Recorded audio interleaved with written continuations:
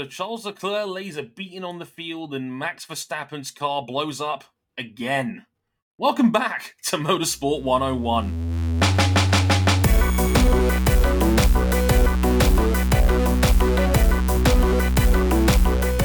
Hey, remember like 2 whole weeks ago when we thought this title race was going to be all sorts of dramatic and stuff? Yeah, now one guy's got a 2-race lead. Imagine how these things turn out sometimes, eh?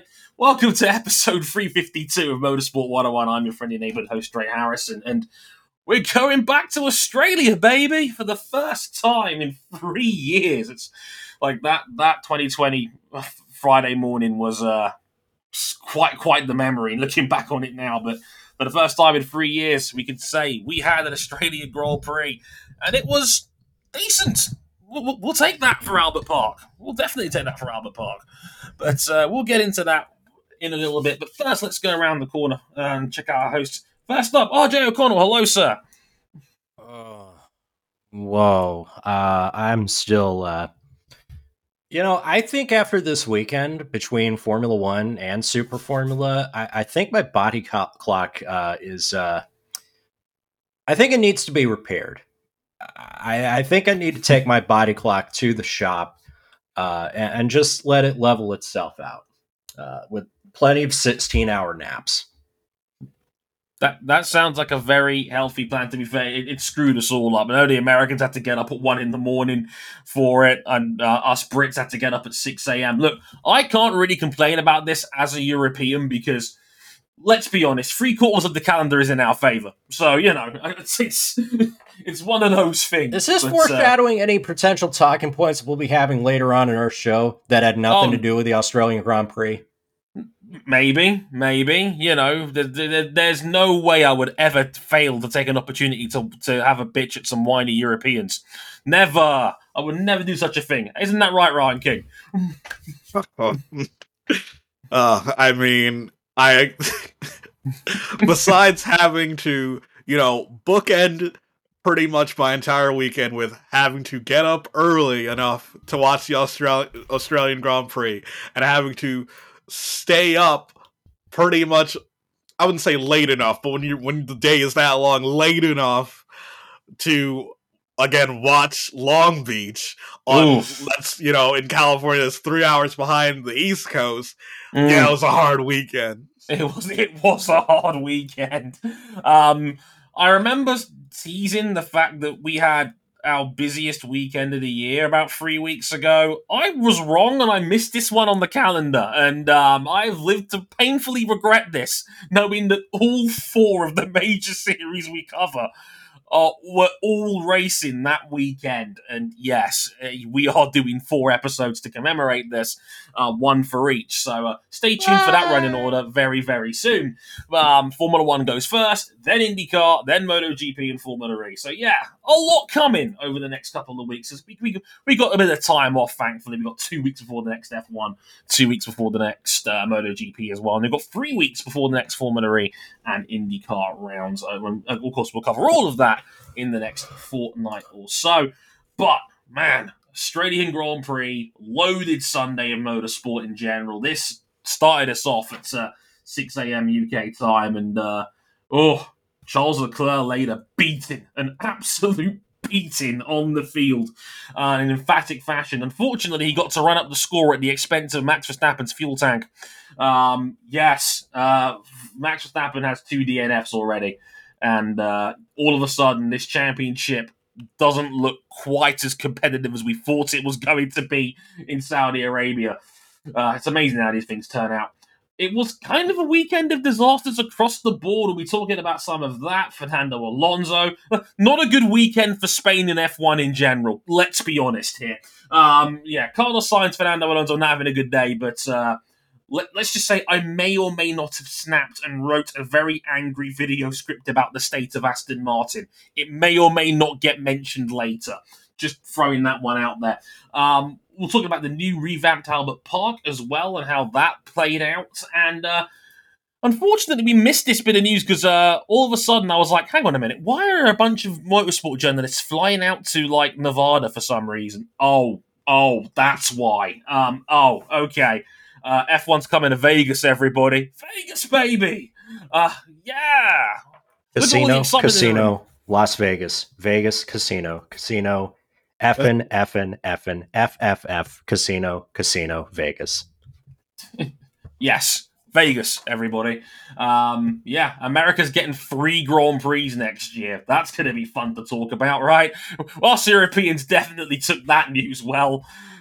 Isn't that right, guys? My American brothers. It was really highly approved, wasn't it? Oh boy, where do I start? I also like the fact that you can watch a 5-minute montage of all the times that they swear or say casino or Las Vegas in the film Casino, and you basically understand the entirety of the plot.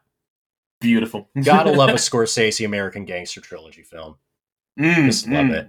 You love to see it. So, we'll be giving our thoughts on the Vegas announcement and the ever-expanding Formula One calendar later on in the show as well, because we felt like it was worth talking about because we missed it a couple of weeks ago with Saudi Arabia and the way the timing of these calendar events work. But before we get into all of that, basically you can find us real quick. We're on YouTube and Facebook.com/Motorsport101 for updates on there and some exclusive content as well. We're on Twitter at Motorsport_101. If you'd like to follow our Twitter handles personally, you can at Harrison101HD, at Ryan Eric King, and at RJ O'Connell. You can check us out on Instagram at Motorsport101pod, and you can check all of our content, videos, podcasts, written blogs by yours truly. I did do a review of just about everything that came out of the weekend. Formula E will definitely be up by the time this goes out. All of that will be on the website as well if you want some even more thoughts on the weekend from yours truly. Check out the blog section on there in particular, but all of our content goes on there, motorsport101.com, as well as our Patreon page. If you'd like to really like us and have to back us on there, you can, patreon.com/motorsport101. But without further ado, let's get into Formula One's Australian Grand Prix. Yeah. How about it? Charles Leclerc just dominated this race. You know, that's the first time a Ferrari driver has Grand Slammed an event since Fernando Alonso at the 2010 Singapore Grand Prix. I feel old. He won by about 20 seconds. And as a nice bonus, Max Verstappen's Red Bull suffered its second DNF in 3 races. He had a fuel leak that destroyed his car and his chances of consolidating even 18 points out of the weekend. So Ferrari now lead the Constructors' Championship by 49 points, and Leclerc himself leads Verstappen by 46 points. He is now, funnily enough, second place in the championship. George Russell. You couldn't make this stuff up. Trey, we're 3 races in. It's a long season, but just how big a blow is this in a title race? Big. Look. This is the blessing for Max is that we probably still have we definitely still have 19 races to go, probably 20 if they decide to replace Russia later on down the road. Either way, the only blessing here is, they might have gotten this out of the way early, but by any measure, looking at the scoreboard, seeing that Charles Leclerc has been virtually flawless all season long, like really, he's 6/10 away from running the table so far to start this season. And you've had 2 DNFs that have now put you essentially 2 rounds back, and we've only raced in 3 of them in total. This is bad. This is bad for Red Bull. It's still far too early to say, we're definitely done here. But the way Charles is driving, it could be one of those situations like we had last year with Hamilton, where Hamilton and Verstappen were just trading firsts and seconds all year long. Because I think personally, from what I've seen in the season so far, he and Sainz, Sainz and Perez are in a different sort of league here. I think you've just swapped out Hamilton for Leclerc, really.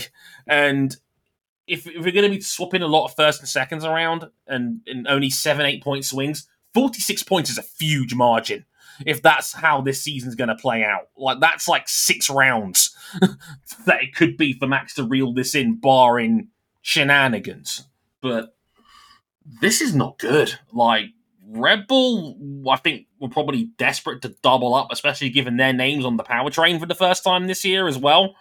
And they're now, again, 49 points back in the Constructors. This is a huge problem, fellas. I mean, where does Red Bull go from here? I mean, like, what did you make of Christian Horner's comments? Because I know Horner said, I'd rather fix a fast car than make a slow and reliable one fast. I mean, was that just projecting from Christian? I mean, let's be honest, it wouldn't surprise us given it's Christian Horner, right?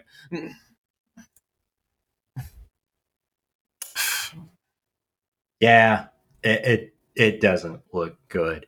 On the other side of the equation, take a bow, Charles Leclerc. Dump the whole vending machine on the field. I don't think at any point in this race did it look like anyone was going to catch him.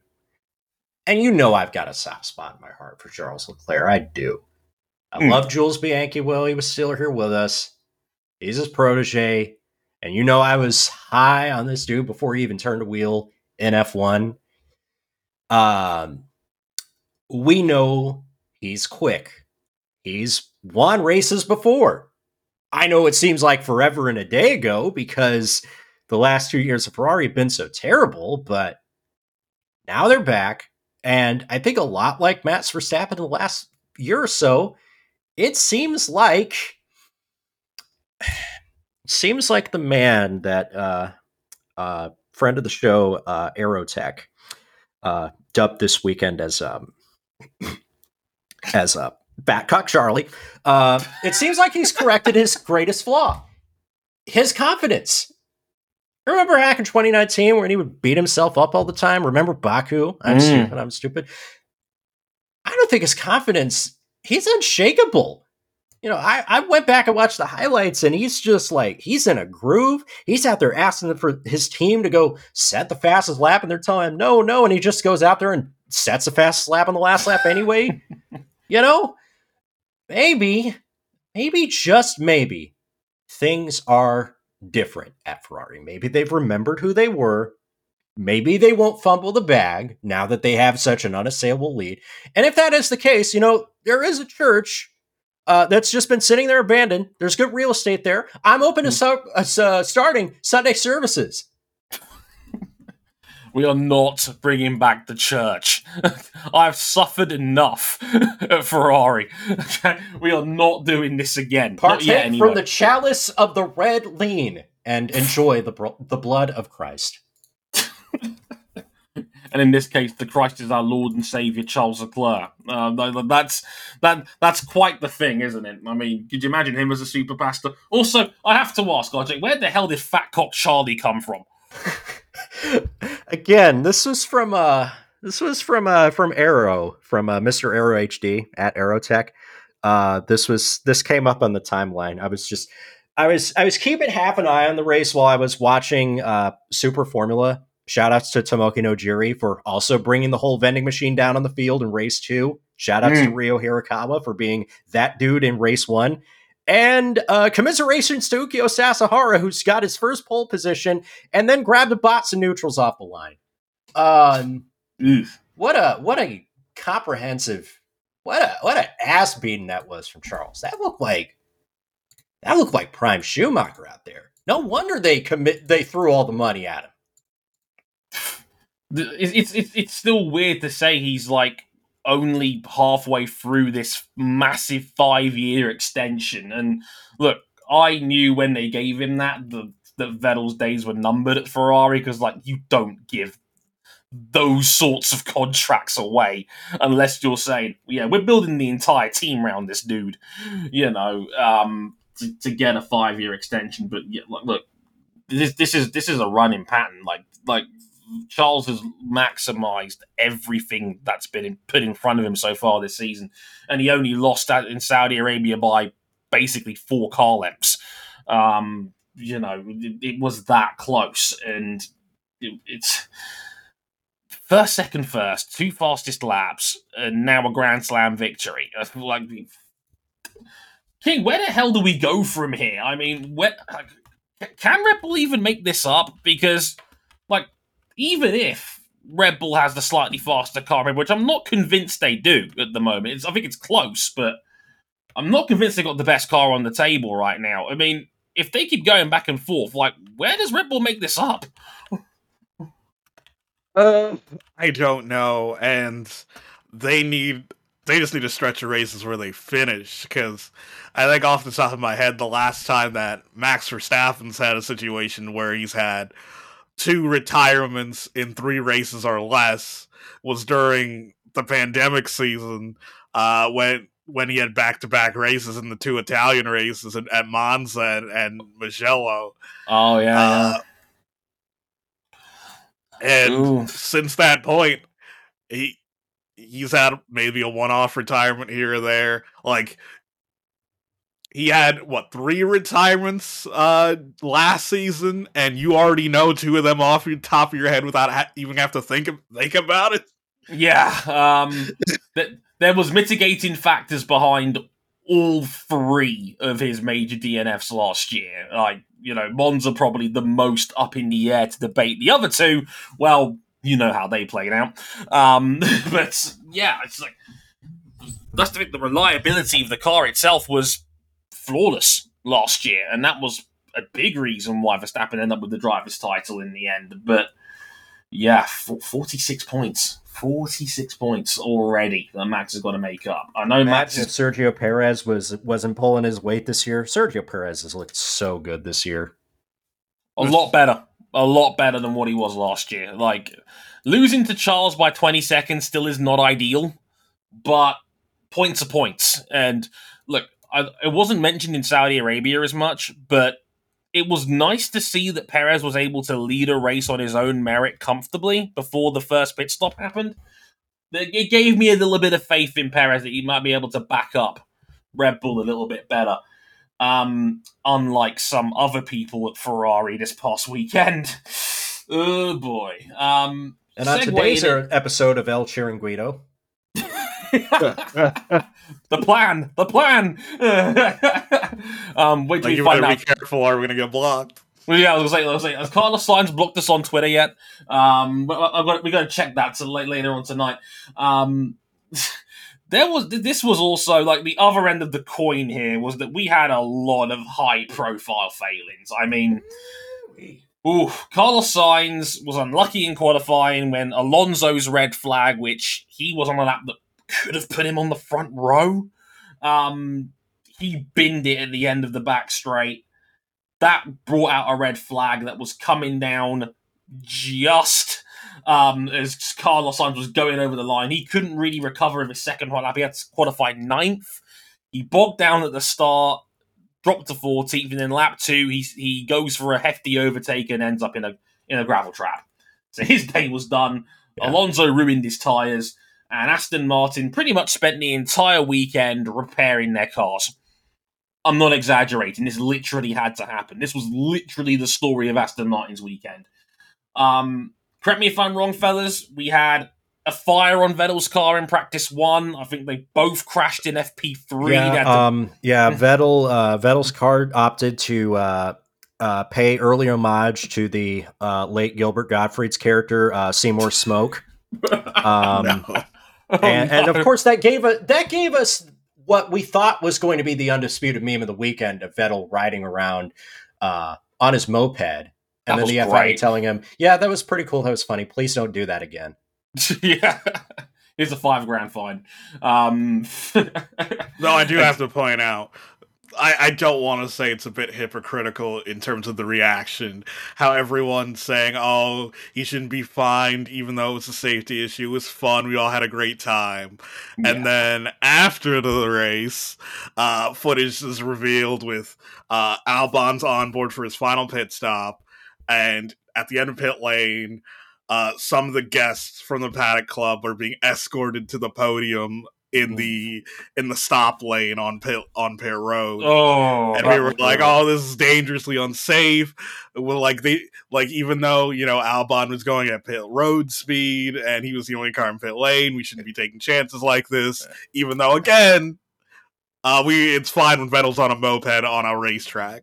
Hey, King, why would we bring up the point that Alex Albon is making a pit stop at the end of the race? So Williams had the big big brain strategy. They left him out on a set of hards all the way to the last lap. He pitted from 7th. He came out in 10th. And Williams gets points. Albon gets points in his 3rd race with the team. That's great. Awesome. And because of that absolute mad lad strategy, Aston Martin are dead last in the constructors. Folks, it's time.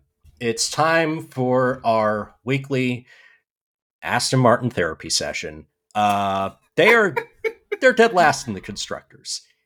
More and more people are thinking that Sebastian Vettel is checked out. And not even out of some weird, like, oh, Sebastian Vettel is not mentally strong enough anymore. He doesn't care about the sport. He can't hack it when he's not in the best car. It's not like that. I think most of the people that I follow, most of the people that I converse with, would entirely understand if Vettel just decided, I don't need this. I've got a family at home. I could have more fun doing literally anything else than driving this. Yeah, And I think a lot of people forget that, performance is a lot down to the car. Last year, Max Verstappen didn't just suddenly become better at driving. Vettel didn't just suddenly become a trash driver this year. The Aston Martin's just a bad car. to that point, the car's bad. Vettel had a rough weekend that didn't just stop after Friday. And I've now lost faith that Lance Stroll is going to be more than a plucky midfielder unless I get brand new evidence to the contrary, because that was his worst weekend, between turning in on Nicholas Latifi on a qualifying lap and picking up a penalty for weaving and generally not doing much in the race to begin with. I don't get it. I don't want to jump on. I did not want to jump on the pile-on, the hate, but I feel like I have to. How is Aston Martin worse off in the hands of a billionaire that actually has money and isn't like 10 figures in debt? I honestly, like, first and foremost, let me address the Vettel comments first and foremost, because, look, I entirely blame whichever producer was shouting it down Johnny Herbert's ears on Friday regarding that, because this comes up a lot with Sky Broadcasting, where it's like, they're mentally checked out. They're making, because apparently everyone becomes body language experts the moment the producer tells them to be. Because the man was literally cracking jokes about it in the paddock on Saturday morning. Like, there's a great video of that. It's like it's a stand-up routine. It was great. Look, I don't think there's any mental fatigue going on with Sebastian at all. I just think this team sucks at the moment more than anything else, and it's easy to forget how good they were when they were still in pink.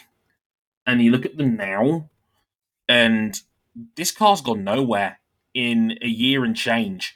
Like, when Mike Crack is talking about fundamental issues with this car, like aero, and it's not working out, they're slow in a straight line because they're on the Mercedes power unit. They've all been trending on the lower end of the speed traps all season long so far.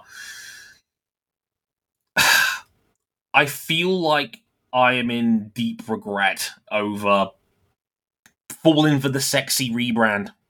Like, Aston Martin is a sexy brand name. Who doesn't love a bit of James Bond and a DB9? And we brought in the big name driver. We got Sebastian Vettel, who's now become arguably the most universally liked driver in F1. Look at this. Our owner doesn't owe like billions and billions of dollars and can't like visit his home race because he'll immediately be arrested if he does. Right, you can't leave the country. Like, how are you worse off than you were in that situation? Yeah, and this is despite, again, a relatively healthy billionaire, relatively speaking, a big name rebrand, spending tens of millions of pounds, not only on Sebastian Vettel, but also, remember, paying to let Sergio Perez go, who arguably was on Vettel's level when they brought Vettel in the first place, right? They've they're also expanding to this big old factory they're building right now, right? They're aiming to get 1,000 people working for them by the end of next year, right? And they went all in on Sebastian Vettel, who might not be there by the time this thing is actually built and its resources fully utilized. What about Aston Martin is good right now? Anyone? The shade of green on the car. That is the most British thing you could have ever possibly said on this show, RJ. Then that's saying something. Look, with me I enjoy taking the piss out of the British where appropriate, and I swear this is not targeted, but British racing green is a good color. It is a good color. It is a good color. This team sucks. Well, man. It's really putting the drab in olive drab because oh, boo! Like they're the only team sitting on 0 points. Like, this is not a good look. And the scary part of that is I don't even see them getting points in the foreseeable future. Like, it's hard for me to foresee a scenario where they're fast enough to score points at the moment. Yeah, they're just slow. They're not particular. Lance Stroll had to beg and cling on to that 9th place for dear life in that DRS train. Then he ended up getting copped for weaving. Like, guys, this is year 6 of Lance Stroll in Formula 1. He has 104 starts to his name. How is he still getting clapped for basic shit like weaving and having no awareness in qualifying? He's got 100 starts to his name. 100! Yeah, and he's currently sitting on 8 penalty points. It'll go down to 7 in a week. But again, another weekend like that, and he's getting a race ban. I'm with RJ on this for what it's worth. Like, I have seen nothing from Lance Stroll to suggest he is anything more than a baseline average driver. Like, this is year 6. Is he any better than what he was at Williams, even? Compared to now? That's the disappointing thing. It's the disappointing thing, because I know I may be in the minority, but I thought Lance Stroll, despite the fact that his dad had a lot of influence in his junior career financially and getting him those rides, you don't pull off a lot of the accomplishments that he did without being a little bit good. Of course. You know what I mean?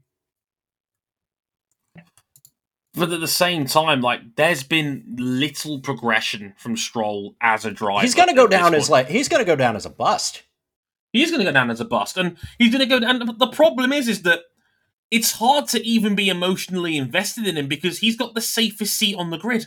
We know he's going nowhere as long as his dad still keeps pumping money into this team. Like, Lawrence is not going to sack his son, is he?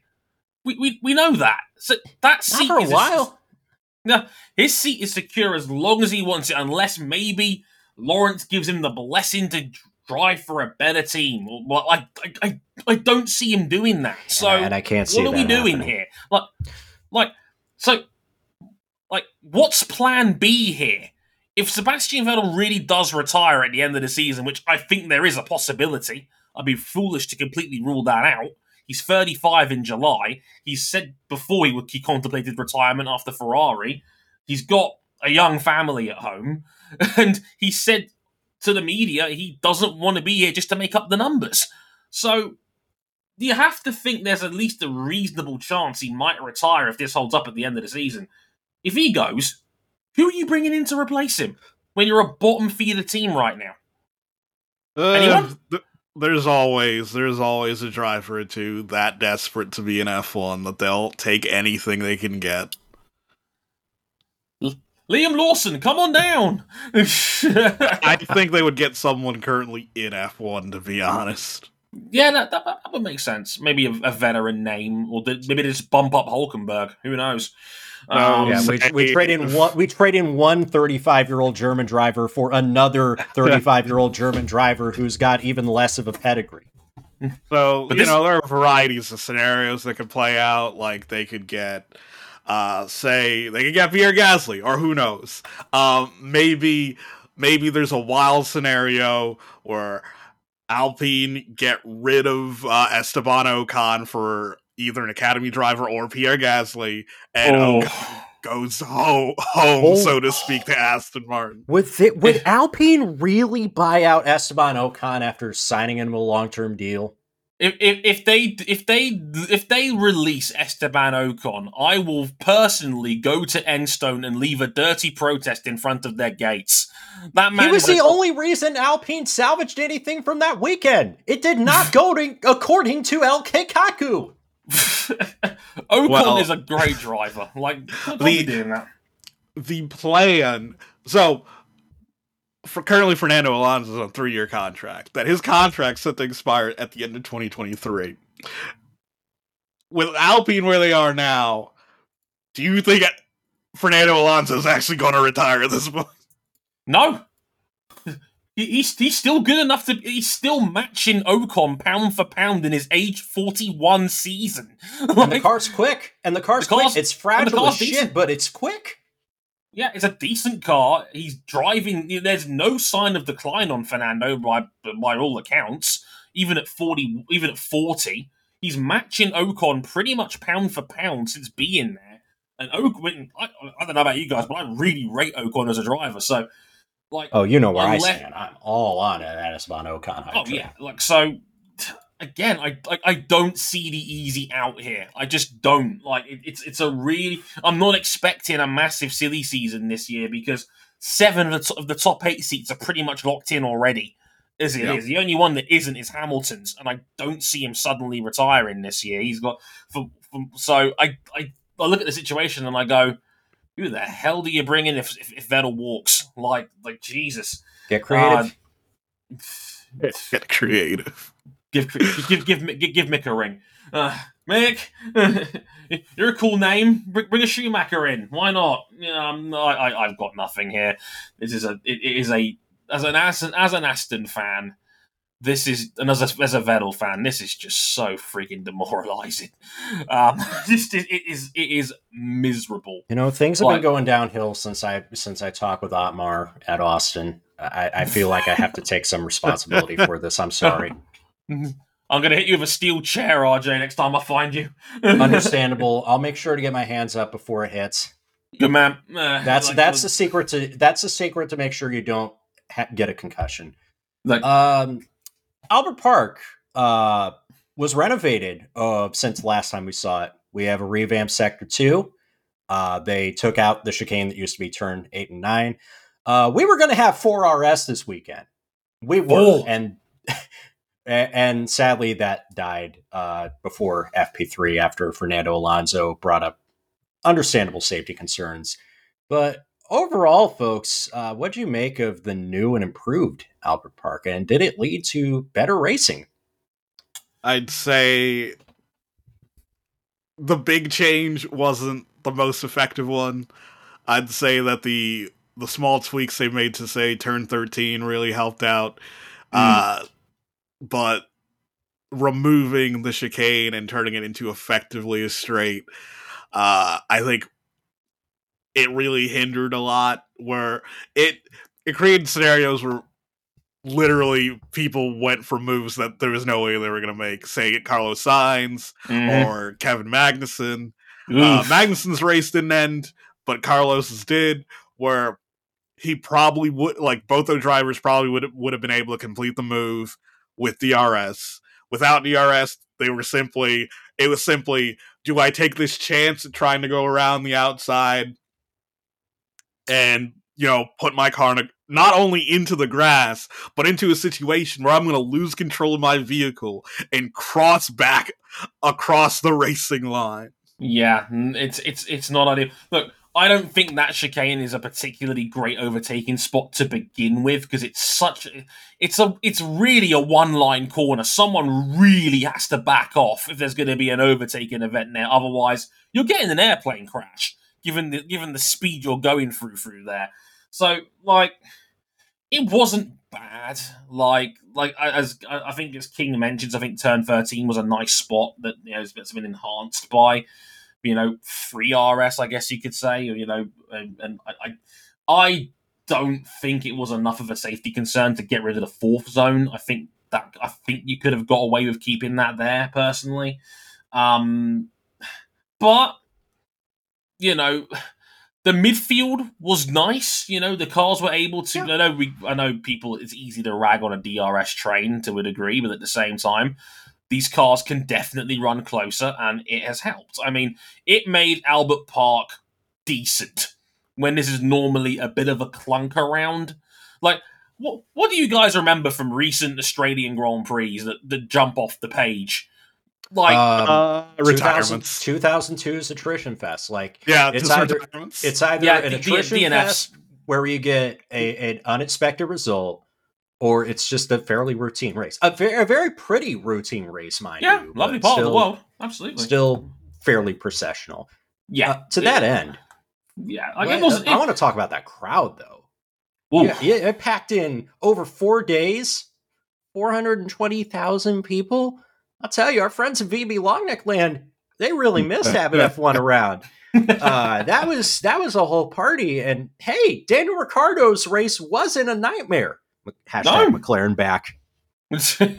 we're taking that P5 and P6. No, they did have a very good weekend. Like, if this is a sign, and if Norris in Saudi Arabia was anything to go by, yeah, McLaren might be back to where they were last year, which is a good sign for them going forward. A good weekend from Norris and Ricciardo. 420k is a huge turnout. It broke the Austin record that they announced in fall. You know what that means? You know what that means, Coda Crowd? You got to step that up.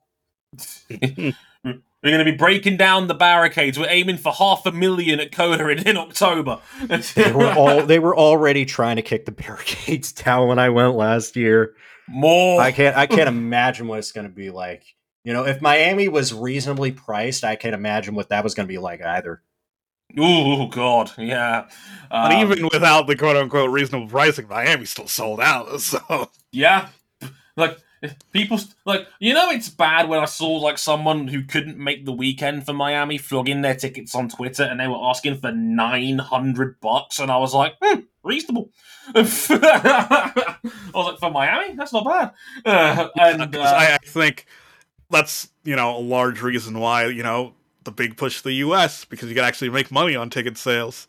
Because I would say I'm pretty sure we'll talk about it more when we get to Vegas, but I'd say that there's a reason why there's a push for the American market and not other parts of the world, because our population is like the average American is a lot wealthier than the average citizen of insert any country here, even in Europe.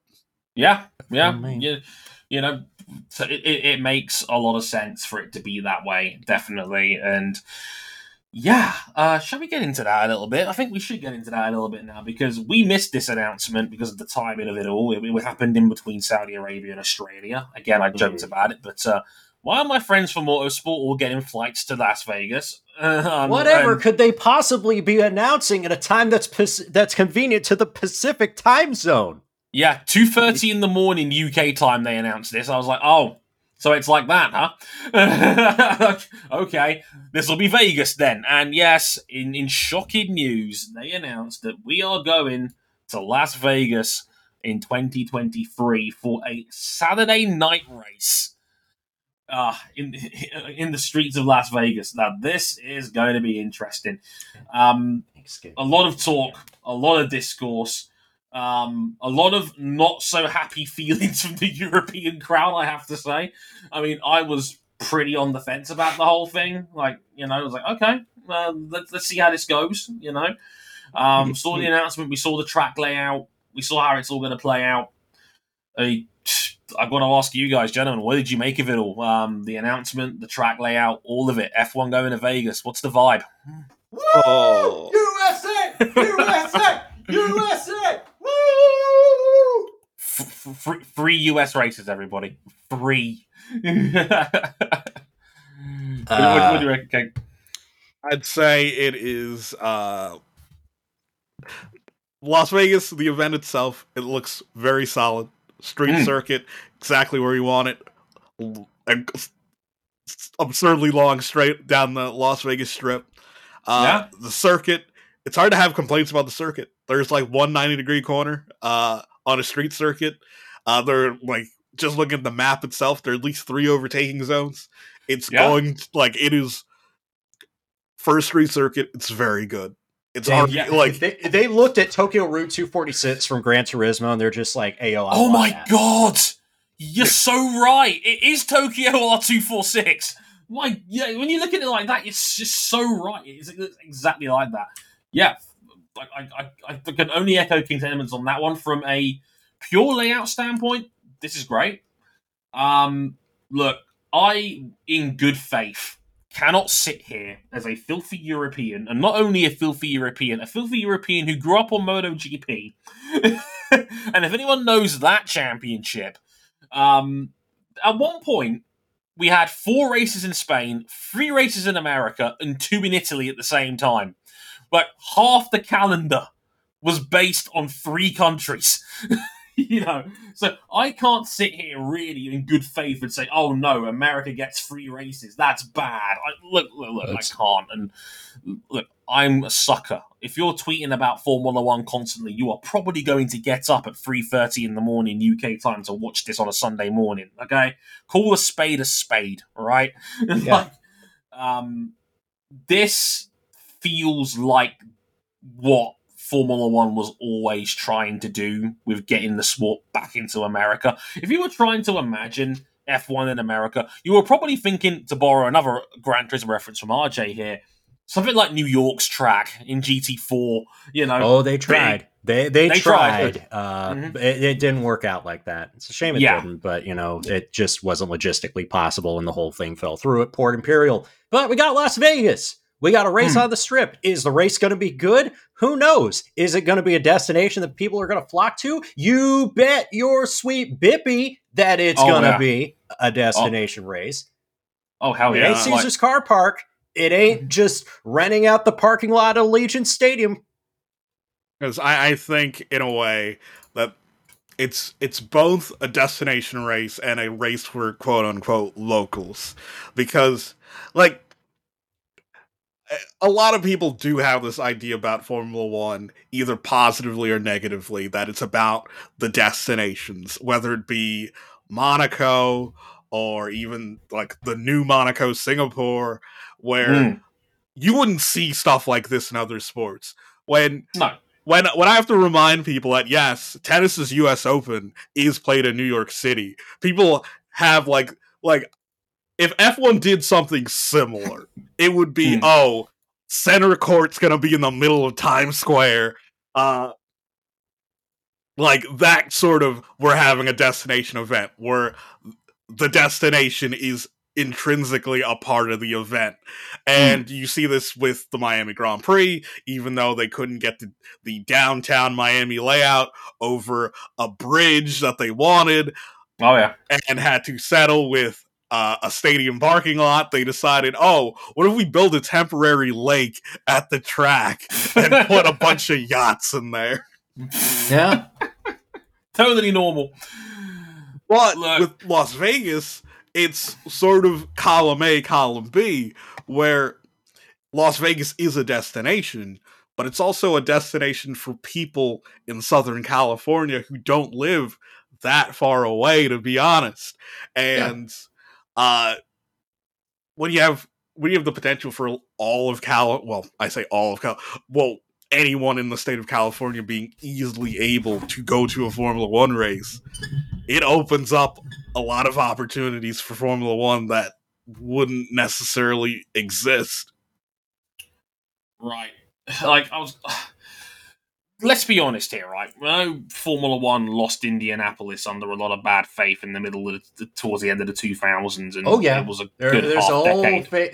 They lost Indianapolis. There's the famous story about an ostrich festival outdrawing the Phoenix Grand Prix. We had Caesar's Palace. We haven't had up until COTA got built, we didn't have a proper permanent road course home for the United States Grand Prix after we left Watkins Glen. And I'm sorry, I love Watkins Glen, but the Elmira, New York media market is not what Formula One has in mind. No. For a destination event. And plus, people would throw a fucking fit saying, Oh, they turn Watkins Glen into shit. They take the boot and turn it into a whole complex of second gear corners. Maybe they wouldn't. They maybe no. Who knows? Look, I was going to say, like, after Indianapolis went and they made a big deal about building the Circuit of the Americas, and then we finally raced there in 2012. You don't imagine F1 in America as racing in Austin, Texas. Like Miami and Las Vegas, those are the sorts of areas I would be targeting if I was planning to do an F1 race in America. Like, this feels like the end game for what Liberty have been trying to do with Formula One in the US, right? And as RJ alluded to, as a destination race, 110% behind this. Like, people were complaining when the promo videos came out for it, and I was like, people were like, "Oh, well, this looks like it's all purely for the money." And to which my response, low key, was, "Well, duh!" And like, what else are they racing here for? Like, Where? Excuse me. Where were we most recently racing when this video promo was released? And I don't even think the keep Formula One central to Western and Central Europe crowd was up in arms as much about going to race in Saudi Arabia or Bahrain as they were about this announcement that we're racing in Vegas.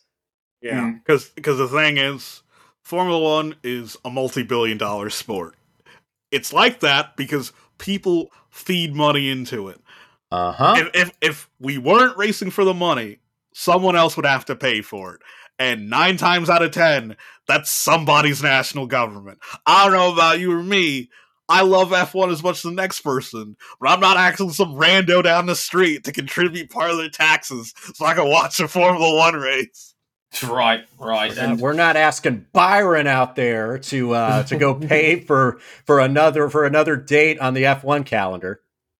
Yeah, come on, honey, take me out to Road America. If the Las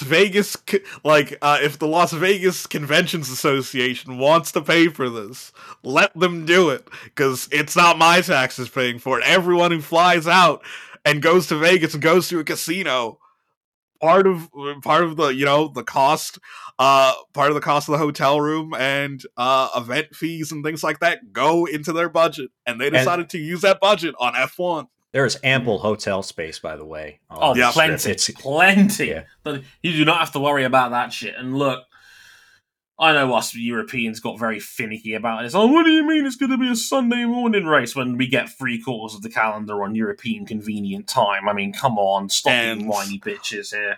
And honestly, based on, say, the promoter of the race, being F1 itself and the Convention Association, and the abundance of hotel rooms, the fact that the track is literally walking distance from the international airport, for a lot of Europeans, this is probably going to be one of the most affordable and accessible races to go to.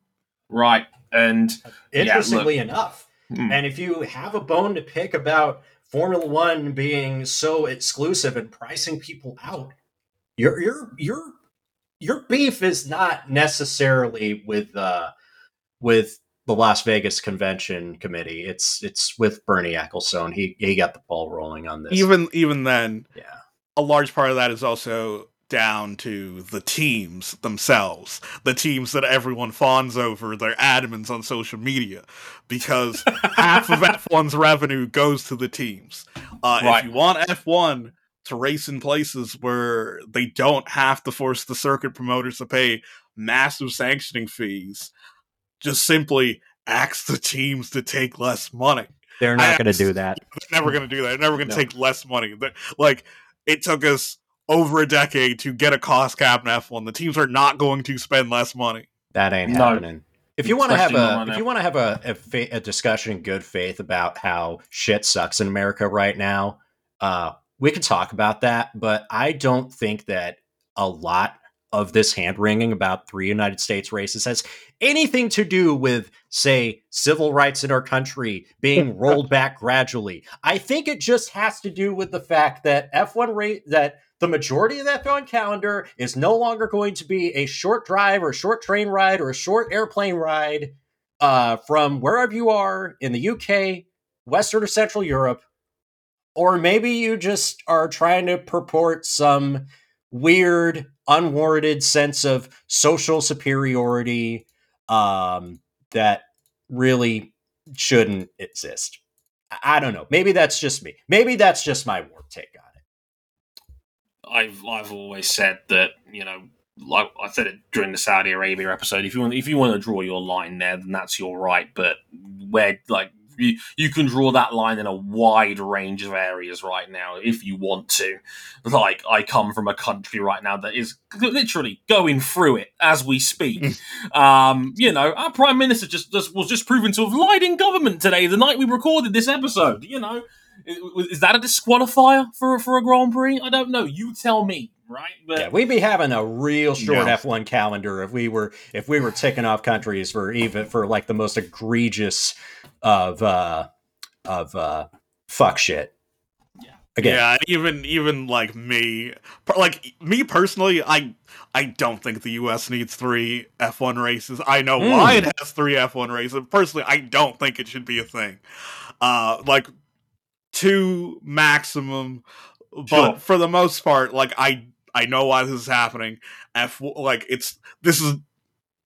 We don't know if it's a fad or not for the US, but it's in F1's best interest to get on board and try to nurture it and try to build a fan base, because it is very profitable for any sport to have fans with a lot of disposable income. Yeah, and it doesn't get much bigger than that west side right next to California, where Vegas is, or friggin' Miami. It makes complete business sense to do so, and you may not like it that way, but this is how the sausage is made. So yeah, and that sausage is looking very, very tasty. I gotta say though, Miami, they may need this. That Bitcoin conference that they had looked very sad and terrible. And apparently they had a certified DashCon moment. Just sad looking ball pit last day of the con. I know that story. and also, I like to add this point: if you think F1's quote unquote abandoning Europe, you could, think about all the recent European additions to the calendar, like the Netherlands and Austria's relatively new re-edition. Those are relatively safe. We have 2 races in Italy again. They gave Imola a long-term contract extension. You're going to be fine. Europe's not getting abandoned, and if it was quote-unquote getting abandoned, why isn't anyone throwing out the idea of starting a single-seater series that exclusively operates in Europe? Like, no one's doing that, because F1 is still the dominant racing series in Europe itself. Indeed. And, hey, no Paul Ricard anymore. Yay! Maybe. We don't know. That's just a rumor people are throwing out there to fearmonger about the American invasion. Oh, not the invasion. We're gonna have 50. Up until last year, everybody not named Ryan Eric King was just like, can we sim to the end of this French Grand Prix contract already? Yeah. And King's like the biggest defender of France. Yeah, I'm sitting here. Where the hell have all you been? All you guys been for like the last 20 years? Yeah. What happened to this? We gotta have a Grand Prix in France, bruh. I was out here when people were complaining about Magny-Cours. Bike track, etc. But that's Vegas, everybody. We'll see you next year. Let's call it a show on that one. A decent Australian race. Probably the weakest of the 3 rounds we've had so far, but the 3 rounds we've had so far have been pretty good, so I can't really complain. I know it's a bit weird having Australia in round 3, but this was an okay race. I will take an okay race every once in a while. So, yeah, Australia. Formula 1 will be back in 2 weeks' time in Imola. That pesky non-European round for us European folks that, we're worried about what's happening. Imola next weekend. Oh, and it's a sprint race weekend as well. We know how much we love them in F1, don't we? God damn, we got F3, F2, and an F1 sprint weekend. racing. Lots and lots of racing on that weekend in Imola. You'll love to see it. So that'll be in 2 weeks' time in Imola. See you then. But basically, if that's one more time, we're on youtube.com/motorsport101. We're on facebook.com/motorsport101. We're on Twitter at motorsport_101. Our handles at Harrison101HD, at Ryan Eric King, at RJ O'Connell. Our website, motorsport101.com, and our Patreon page, patreon.com/motorsport101. Next up, IndyCar at Long Beach, because we didn't get enough time in to talk about American street circuits. So we're going to make a whole episode about another one of them. What's not to love? And Joseph Newgarden is beating the field over his knee at the moment. That's going to be fun, right? So, until then, I've been Dre Harrison. They've been Ryan Eric King and RJ O'Connell. Until then, sayonara. Later, y'all. Bye.